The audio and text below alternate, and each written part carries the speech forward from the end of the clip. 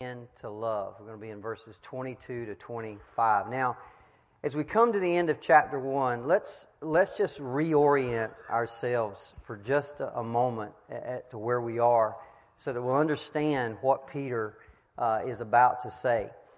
He is writing to Christians. Okay, this is very clear. Right in verse 1, Peter says, I'm writing to the elect exiles, to the chosen exiles. He goes on through the verses and he says, you've been born again to a living hope. He talks about this great salvation that we've got. He talks about a salvation not purchased with silver and gold, but with the precious blood of Jesus Christ. He goes on in verse 16, I believe, to call us to be holy because the God that called us is holy. So he's not writing to unbelievers. There's nothing in this letter that is written to unbelievers. He is writing to true born-again Christians. Now, at the same time, he gives us all this great stuff. Let's get down to earth a little bit. He's literally writing to a bunch of Christians who have been scattered across of Asia.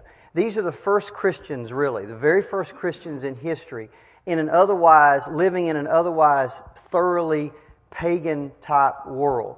And these believers are Jews, and they're also Gentiles. Now, you got to remember, in that day, as I look around the room, and I know some of you, we all come from different backgrounds. Some of us was raised in the South, some of us raised in the North, some of us are raised in maybe in foreign countries. We come from different cultures. We did come from different types of upbringings. And you pull us all into this room. Well, back in that day, it was even more radical because you had Jews and Gentiles that were trying to coexist together for the first time. Remember, Jews had nothing to do with Gentiles. They couldn't be seen with them. They couldn't go into their house. They couldn't eat with them. But now Jesus has changed all that. And so now they're trying to coexist together. And as they're trying to coexist together, they're being persecuted for their faith. Now I want you to think about that for just a moment. Just take a bunch of people from different backgrounds, upbringings, cultures, those kind of things, and just put them together. What do you think is going to happen? You're going to have conflict, right? I mean, that's human beings. That's natural. Now add into that mix suffering. Add into that mix persecution. I can tell you, if you take the best of cases, let's say a family, a strong, close-knit family, and you add suffering, even in those scenarios, sufferings can sometimes bring up conflict when there is no conflict without it. It can trigger things even in a family. So in the best case scenario, suffering can cause conflict. Well, again, you take this scenario, if that can happen in a family, where everybody loves one another, where everybody comes from the same background, from the same culture, that has the same upbringing, what do you think is going to happen when you take a bunch of Jews and a bunch of Gentiles, you put them in together, you add persecution? There's going to be some conflict, right? It's just natural. So here's what I want you to understand today that Peter is doing. See, Peter has shown them that Christian living requires you to be holy. He has said that over and over again. He's called us out to be holy men and women of God. Last week, he even gave us motivation. We talked about that if you go back to last week's lesson. He gave us, one of the motivations was fear. Don't forget, he said, God may be your heavenly Father, but He's also your judge. Don't forget that. We should walk in that. Our conduct should be, we should be remembering that. But what I want you guys to see today is He's going to bring holiness down to the road of life. The way I put it, He brings the rubber of holiness down to the road of life. You see, this thing, we can come in here on Sunday mornings and we can talk about being holy and we can talk about all these things. But at the end of the day, you got to walk out that door and you got to walk it out. You got to walk it out in real life. In other words, Peter's saying, and he's going to be saying this today, the kind of holiness that he's calling us to has to work itself out with other Christians. Specifically in real love for real brothers and sisters in Christ. That's what it all comes down to. We can sit here and talk about theology day after day and week after week, and we can know all this stuff, but you got to walk out that door and the rubber's got to meet the road and you got to act it out. You got to really be holy. Not just say it, not just think it. You got to do it. And this is what Peter's doing today. Peter's getting down to the real nitty-gritty of what holiness is all about. And we'll talk about two words today that Peter brings up. And the first one of these words is love. It's always been amazing to me that Jesus comes down to this earth and He tells us, He says, I didn't come to do away with the law, I came to fulfill it. You know, there's a lot of things that the Old Testament tells us to do that we don't have to do anymore because Jesus fulfilled it. We don't have to kill animals anymore because He is the one ultimate holy sacrifice for all time. But He comes to this earth and He says, one new command I'm going to give you. Just one. And that always, I mean, if Jesus gives us one new command, I think we ought to pay attention, don't you? Amen. This is what He said, John 13:34-35. A new commandment I give you, that you love one another. Just as I have loved you, that's how you are to love one another. By this, everyone will know that you are my disciples, if you love one another. You see, the Bible always told us that we are to love our neighbor. What Jesus is coming is saying, there's a new family being born. New brothers and sisters in Christ. You are to love one another. That's a new command that I give you. Later on, John will write this in 1 John 3:11. This is the message that you've heard from the beginning, that we should love one another. See, this idea of Christians loving other Christians is a very basic message in the New Testament. Peter says it, Paul says it, John says it, and they all say it because they heard Jesus say it. That's what John's saying. You've heard this from the very beginning. This is the new command that Jesus gave us. Love one another. And here's what you have to understand about this new command. It's not natural, it's supernatural.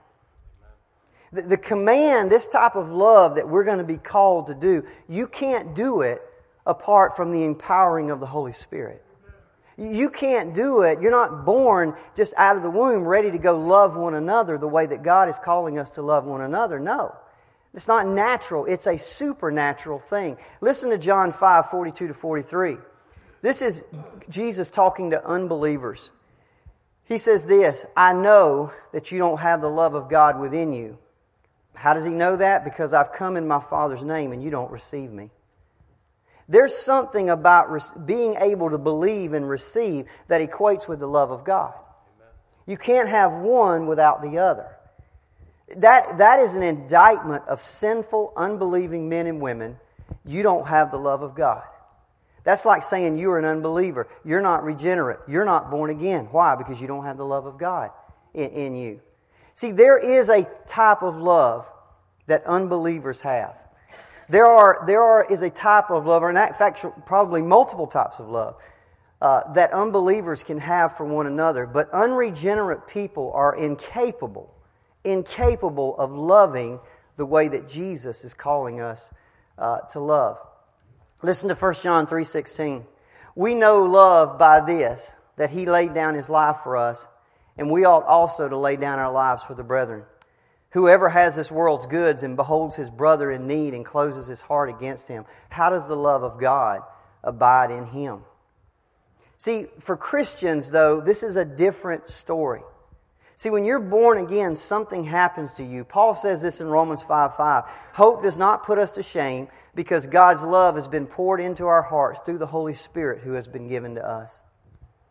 See, when you are born again, when you are regenerated through the power of the Holy Spirit, the fact that you're given the Holy Spirit, the Bible says you are given the love of God. It's been poured into you. And now, for the very first time, you are capable of loving the way Jesus has called us to love. And let me tell you guys, this is a very, very, very big deal. Don't ever sit here and let's talk about love one another and think, well, that sounds all nice. No, this is a very big deal. It is literally evidence of whether or not you've been born again. It is literally evidence of whether or not you have been born again. 1 John 4:11-12 says this, Beloved, if God so loved us, we ought also to love one another. No one has ever seen God, but if we love one another, God abides in us. If we love one another, God abides in us. And what is the flip side of that? If we don't love one another, God does not abide in us. Now listen, I'm hopefully this morning not telling you anything you don't already know. We are taught from little children in Sunday school, love one another, love one another, love one another. There's probably not a sermon that goes by over a month or 6 weeks period where that's not mentioned. We are to love one another. We all know this. We've heard it multiple times before. But what does it mean? What does it mean that you and I, as Christian brothers and sisters, are to love one another? See, this is sometimes difficult because if we're honest, we live in a world which constantly takes biblical terms and devalues them. It takes biblical terms and devalues them. Now, by the way, that shouldn't surprise us. Satan in the garden said to the woman, did God actually say? Did God actually mean? That's always been his modus operandi, is to take what God says and minimize it, devalue it. And we have to be aware of that as Christians. And the word love, let's face it, is there any word that's been more devalued in our culture than love? I mean, come on, we love cookies, we love pizza, we love New York, real men love Jesus, and we love. But what does God mean when He says love one another? What is He calling us to do? So before we go any further, I want to make this very practical. What if, and I won't ask this out loud, but what if I were to ask someone this morning, how have you shown Christian love recently? How have you shown Christian love recently? Now, most people, when you ask that question, my guess is they're going to do one of two things. There are so many people in this world, when you mention love, they immediately think of something that's sentimental or emotional. Okay? And that comes from our movies and our culture and all of that kind of stuff. Let me tell you folks, the love we're talking about here is not a feeling, it's a choice. It's a choice you make to do. And we'll talk about that a little bit later. The other thing that people will do, if I were to ask them, have you shown Christian love recently? What people will do is they'll minimize it. You'll get answers like this, well, I made the bed for my wife. That's something she likes me to do, so I showed Christian love. Or I knew the kids needed some daddy time, so I took them to the park this week. Or there was a parking space and there was two of us and I backed off and let the other guy have it. Now let me tell you folks, those things are all fine, but come on. That is trivial. That's not what Jesus was talking about. We're not talking about fussing around with some sentimental feelings. We're not talking about giving up your parking space. Man, when He calls us to love one another, we're talking about a grandiose idea here. Jesus said, love one another as I have loved you. Now, how did Jesus love? I can tell you this, He didn't love in a trivial way. He didn't love in a mushy way. He loved us by meeting us at the point of our need. He loved us by showing mercy when we were broken. He loved us by being there for us when nobody else was. See, we're talking about real needs here. When was the last time we reached out to somebody really in need? Not giving up a parking space, but reaching out to someone who's in need. When's the last time we found a single parent who's struggling to raise a child on their own and we pitched in? Did just whatever needed to be done. When's the last time that we sat for hours with a grieving brother or a grieving sister?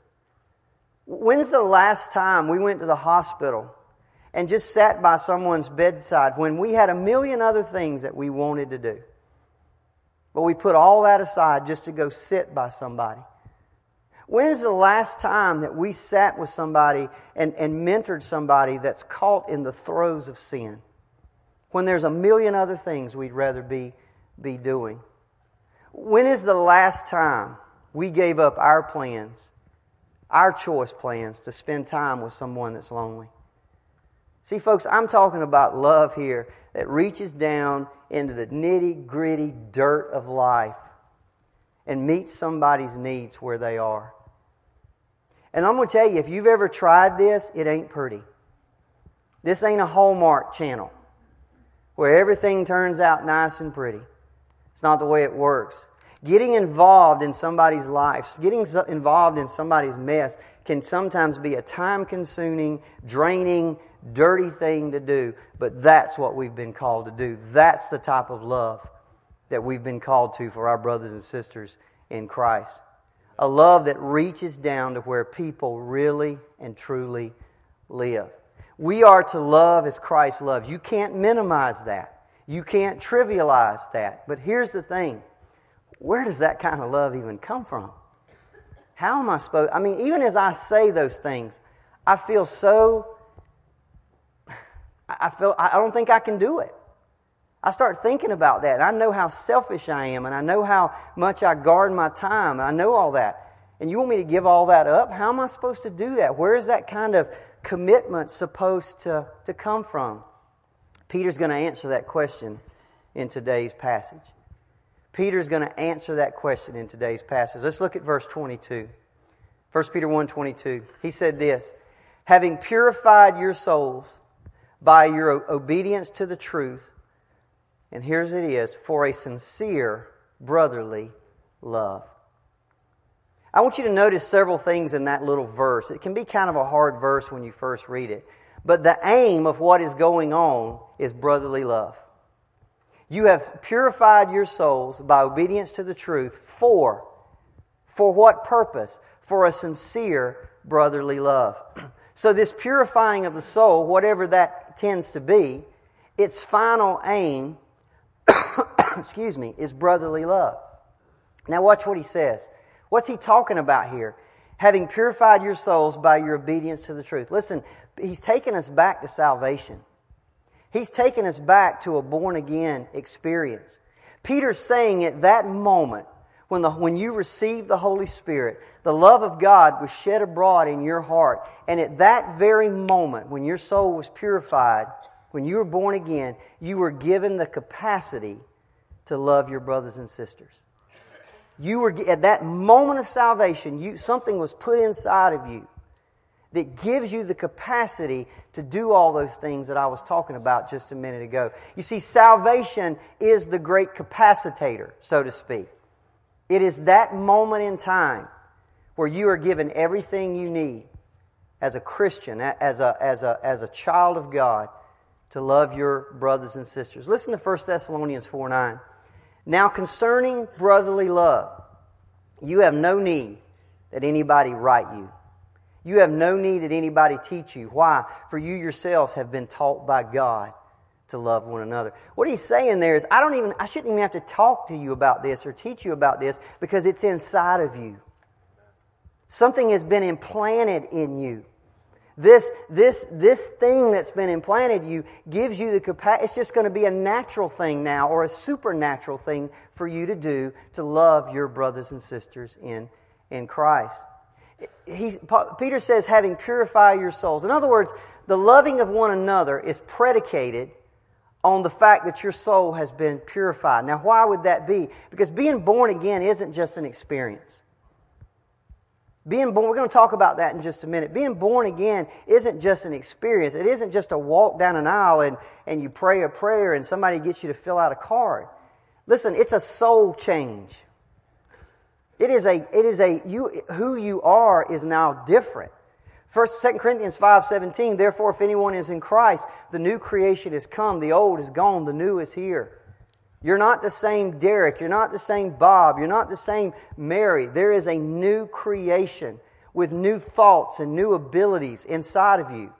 You see, anybody can love those who love them. Jesus said in Luke 6:32, if you love those who love you, what benefit is that to you? Even sinners do that. You see, even people that come out of the womb and they're already evil and they're wicked and their heart is desperately evil, even they can love people who love them. Sinners can do that. Anybody can do that. But how do you love people that don't love you back? How do you love somebody when there is no quid pro quo, so to speak? See, salvation changes us. It not only purifies us from our past, But it's a purification for the future in that we become a new person. We've got a new way of thinking. We've got new affections. We've got new wants. We've got new desires. We can make different choices now than we made before. Let's read on 1 Peter 1:22. Excuse me. Having purified your souls by your obedience to the truth for a sincere love, now love one another earnestly or sincerely from a pure heart. I like the way Peter says it. It's pretty interesting to me. On the one hand, he says, you now have the capacity to love your brothers and sisters. Sorry about that. I don't know what's going on there. Whoop. Got to kill that. Back it up. There we go. He says, basically what he's saying is, you now have the capacity, by the fact that you've been born again, to love one another. Now he says, go do it. Go do it. Walk out the door and go do it. Start practicing it. Listen, it's a pretty simple formula here, if you will. If the capacity to love your brothers and sisters is absent from your life, you're not a Christian. That's very simple in the Bible. You are not born again. However, if you are born again, you have that capacity inside of you. And Peter says, now build it up, fan it, exercise it, go do it. Grow in that. But you have to remember there's only one thing that gives you the ability to love one another. And that is the fact that you are born again.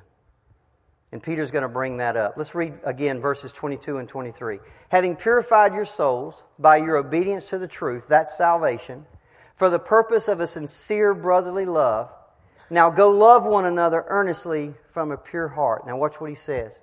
Since you have been born again, not of a perishable seed, but of imperishable, through the living and abiding Word of God.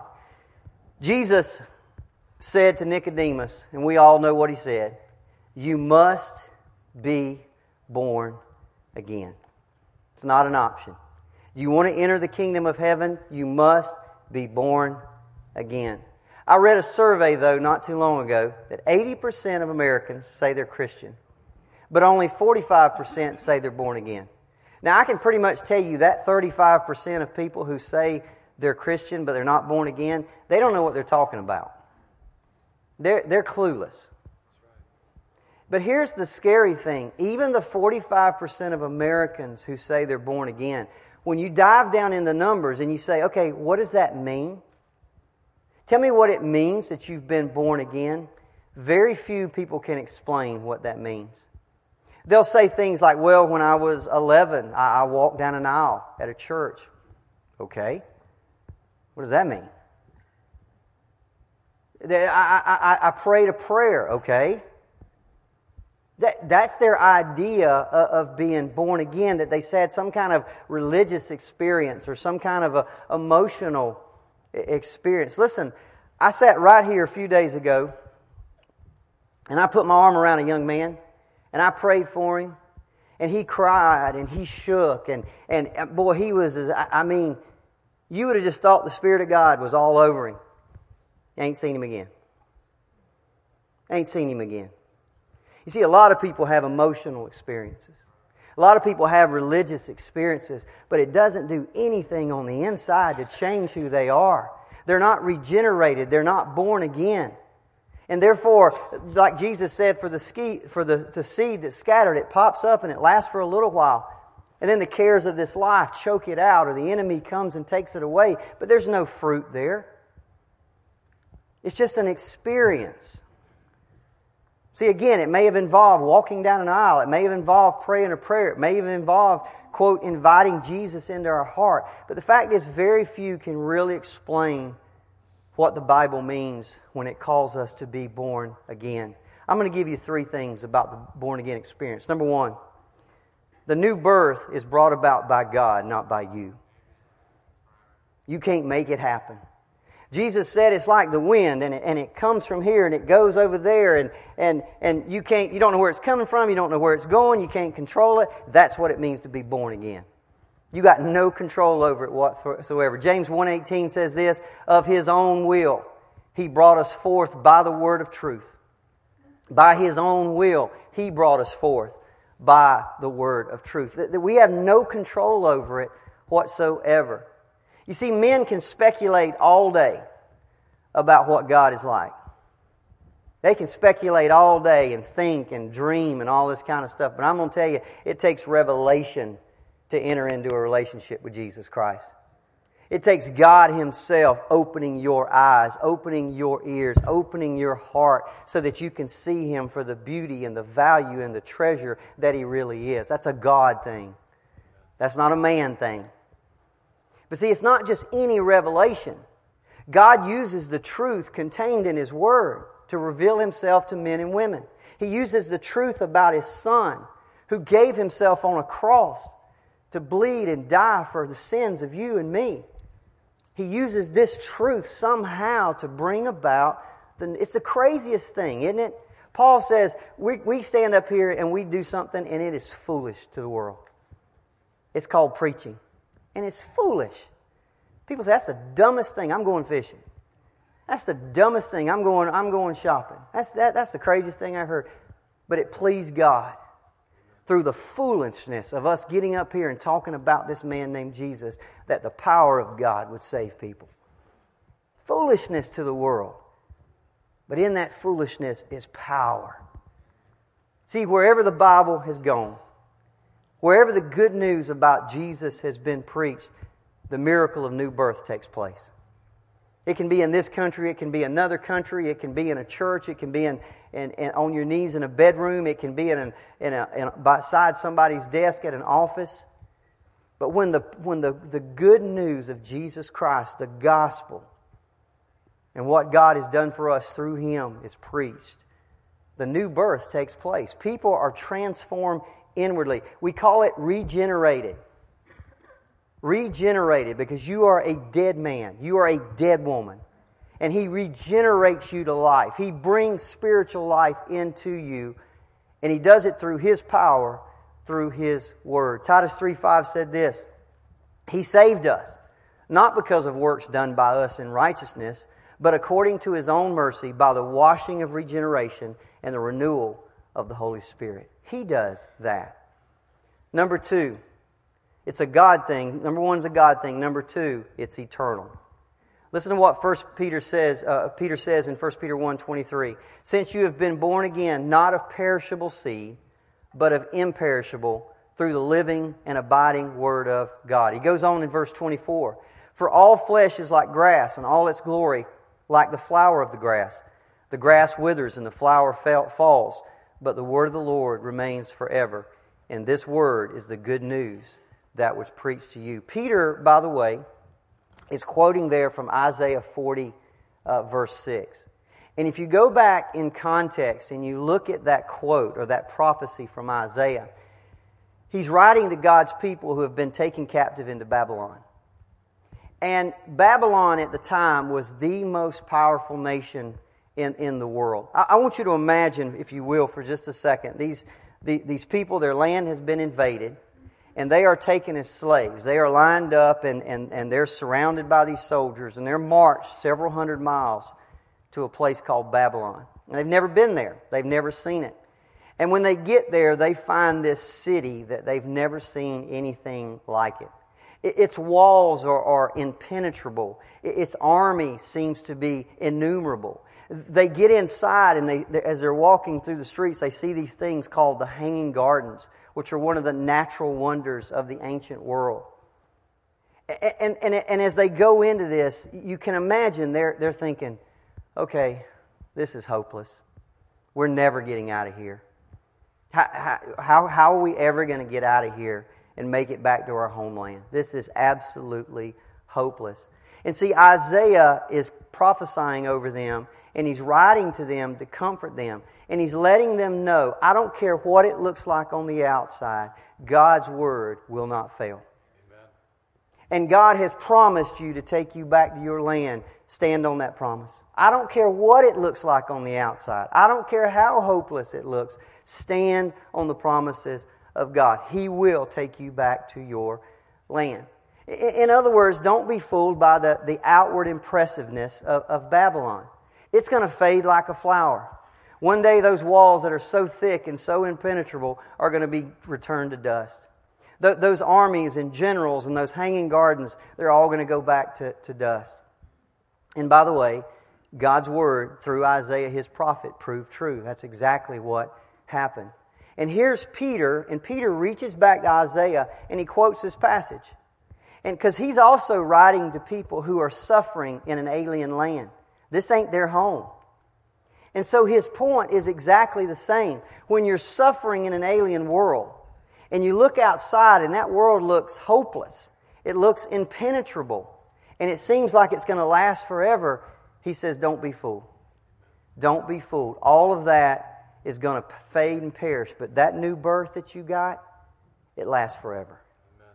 It's imperishable. Nobody can take it away from you. The world didn't give it to me, and the world can't take it away. This is a God thing, and it lasts forever. But let me tell you, while you are here, while you are an alien, or an exile in an alien land, this new birth is the basis for the command that Peter is giving to every one of us. Love one another. Love one another. What a salvation you've been given. An eternal, God-breathed salvation. Now take that and go love one another while you are here. Number 3, the new birth demands a new love. I was thinking, if you were an American, and I've never been in this situation, but if you were an American and you were living in a foreign country, let's say like Tibet or something like that, and let's say in that country Americans were being persecuted, don't you think you'd try to go find another American so that you could relate and help one another? Isn't that just a natural thing we do as people? We get together with people that are going. We have recovery groups all over this country, right? Domestic abuse, cancer, all these things. Why? Because people need the support that comes from other people going through like things that they've gone through. It's just a human thing. It's just a human nature thing to seek people out that are going through or have gone through the same things that you are. See, because they understand, they can relate. See, what Peter is saying to us today is stick together. Stick together as brothers and sisters in Christ. Are we to love the unbeliever? Yes. Are we to love our enemies? Yes. Are we to love our neighbors? Yes. But I'm telling you, above all of that, Jesus said, I give you a new command. Love one another. Amen. Love one another. Stick together. You're going through something as aliens and exiles in this land that they're not going through. You can relate to one another. Meet together. Let me tell you, when I hear somebody say, well, I'm a Christian, but I don't really go to any church. I just stay at home. And no, you're not a Christian. There's nothing in there. That's not Christianity. There's nothing like that in the Bible. I don't know what you're reading. But the people of God get together. They exhort one another and encourage one another and admonish one another. And we help each other. And we're there when we need each other. That's Christianity. That's what it looks. That's what holiness looks like when the rubber meets the road. We are a family, and we have to stick together in this world. I put together a real quick definition of biblical love. Biblical love is a self-sacrificing, caring commitment which shows itself in seeking the highest good of the one being loved. Amen. Let me say it again. Biblical love is a self-sacrificing, caring commitment which shows itself in seeking the highest good of the one being loved. There's nothing in there about emotion. There's nothing in there about sentimentality. That's okay, by the way. I'm okay with that. You know, we sat here yesterday and we at Brother Perry's funeral, and it's okay to get emotional when you care about someone in life. That's perfectly fine. I'm okay with that. But I don't have to have that to love. God has empowered something inside of me that I should be able to now just say, you know what, I don't feel anything, but I'm going to do it anyway. Amen. Because He commands me to do it. He wants me to do it. I want to please Him. Again, it's not this sentimental feeling. It's a commitment. Go back to 1 Corinthians 13 and read the definition of love. Just read it. And what you're going to find over and over is verbs, action verbs. Love is kind. Love is caring. Love is patient. Love is. It's all action verbs. It's not nouns. It's not even just adjectives. It's you got to get out and do things. You got to make a commitment. And by the way, it doesn't always mean being nice. Speak the truth in love. Amen. Speak the truth in love. Sometimes speaking the truth and loving someone means you're going to hurt their feelings. That's right. It's not always about, it's okay, everything you're doing is fine. No, that's not love. When you put their highest good as your aim, sometimes you have to tell people the truth. And they may not want, in this day and age, people don't want to hear the truth. But that's what love really does. Just a couple of final thoughts and we'll close. Have you been born again? Have you been born again? What a question. Not have you walked down an aisle, not have you prayed a prayer. Have you been born again? Or is there new life inside of you? I mentioned earlier, as I said in that survey, many Christians or many Americans claim to be born again, but they have no idea what that really means. So let me put it another way. Has God's Spirit imparted new life to you? Has God's Holy Spirit come and dwelled inside of you and given you new life? And you may say, how can I know for sure? By the way, there's several tests in the Bible. But this is one test that comes from today's verse in 1 Peter 1:22. Having purified your souls by obedience to the truth for a sincere brotherly love. There's two things right there. See, we have received the truth. We've received the gospel. We have obeyed it. And our souls have been purged. We have been born again. And having been born again, we should now have the capacity to love in a way that other people cannot love. We can now love supernatural. We are now qualified to respond to Jesus' command to love one another. Are you obeying that truth? It's a very simple question. Are you obeying God's truth? Let me tell you, I've said this often, you've heard me. Everything inside of me wants to obey God's truth. That is the bent of my life.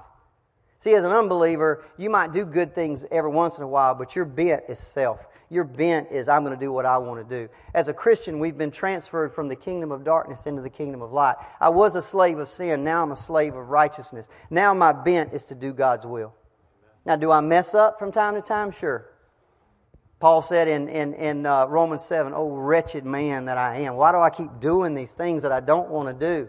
That's exactly right. I don't want to do those things anymore, but I still do them sometimes. I still mess up. But the desire and the bent and the practice of my life is to do God's will. Is that your practice? Is that your bent? Is that your natural way now? Is to obey the Word of God? And let me be more specific. Not just to obey all of God's truth, but how about the specific truth? Love one another. Love one another. Again, it's going to be impossible for you to do that if you have not been born again. But if you have been born again, it's something that just should be inside of you that you want to be able to do. Are you always perfect at it? Do you always know all the answers? Do you always know exactly? No, but you want to do it. You want to love one another. So here's my question this morning. If you're born again, if you've got the desire to love one another, are you working at it? See, that may seem like a contradiction. See, this world, I saw it again the other day. A woman had left their husband, and I forget her exact remark, but it was something that, I don't love him anymore, life's too short, I'm moving on. Really? Really?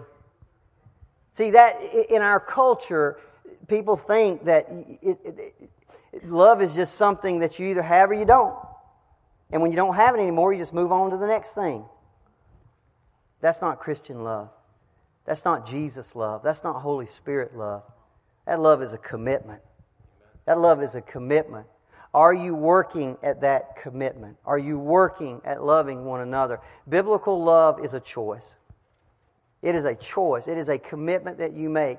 Are you making that choice on a daily basis to love one another? Next week we'll turn to chapter 2. And the title of our message or our lesson will be The Enduring Word. Let's pray. Father, as always, I want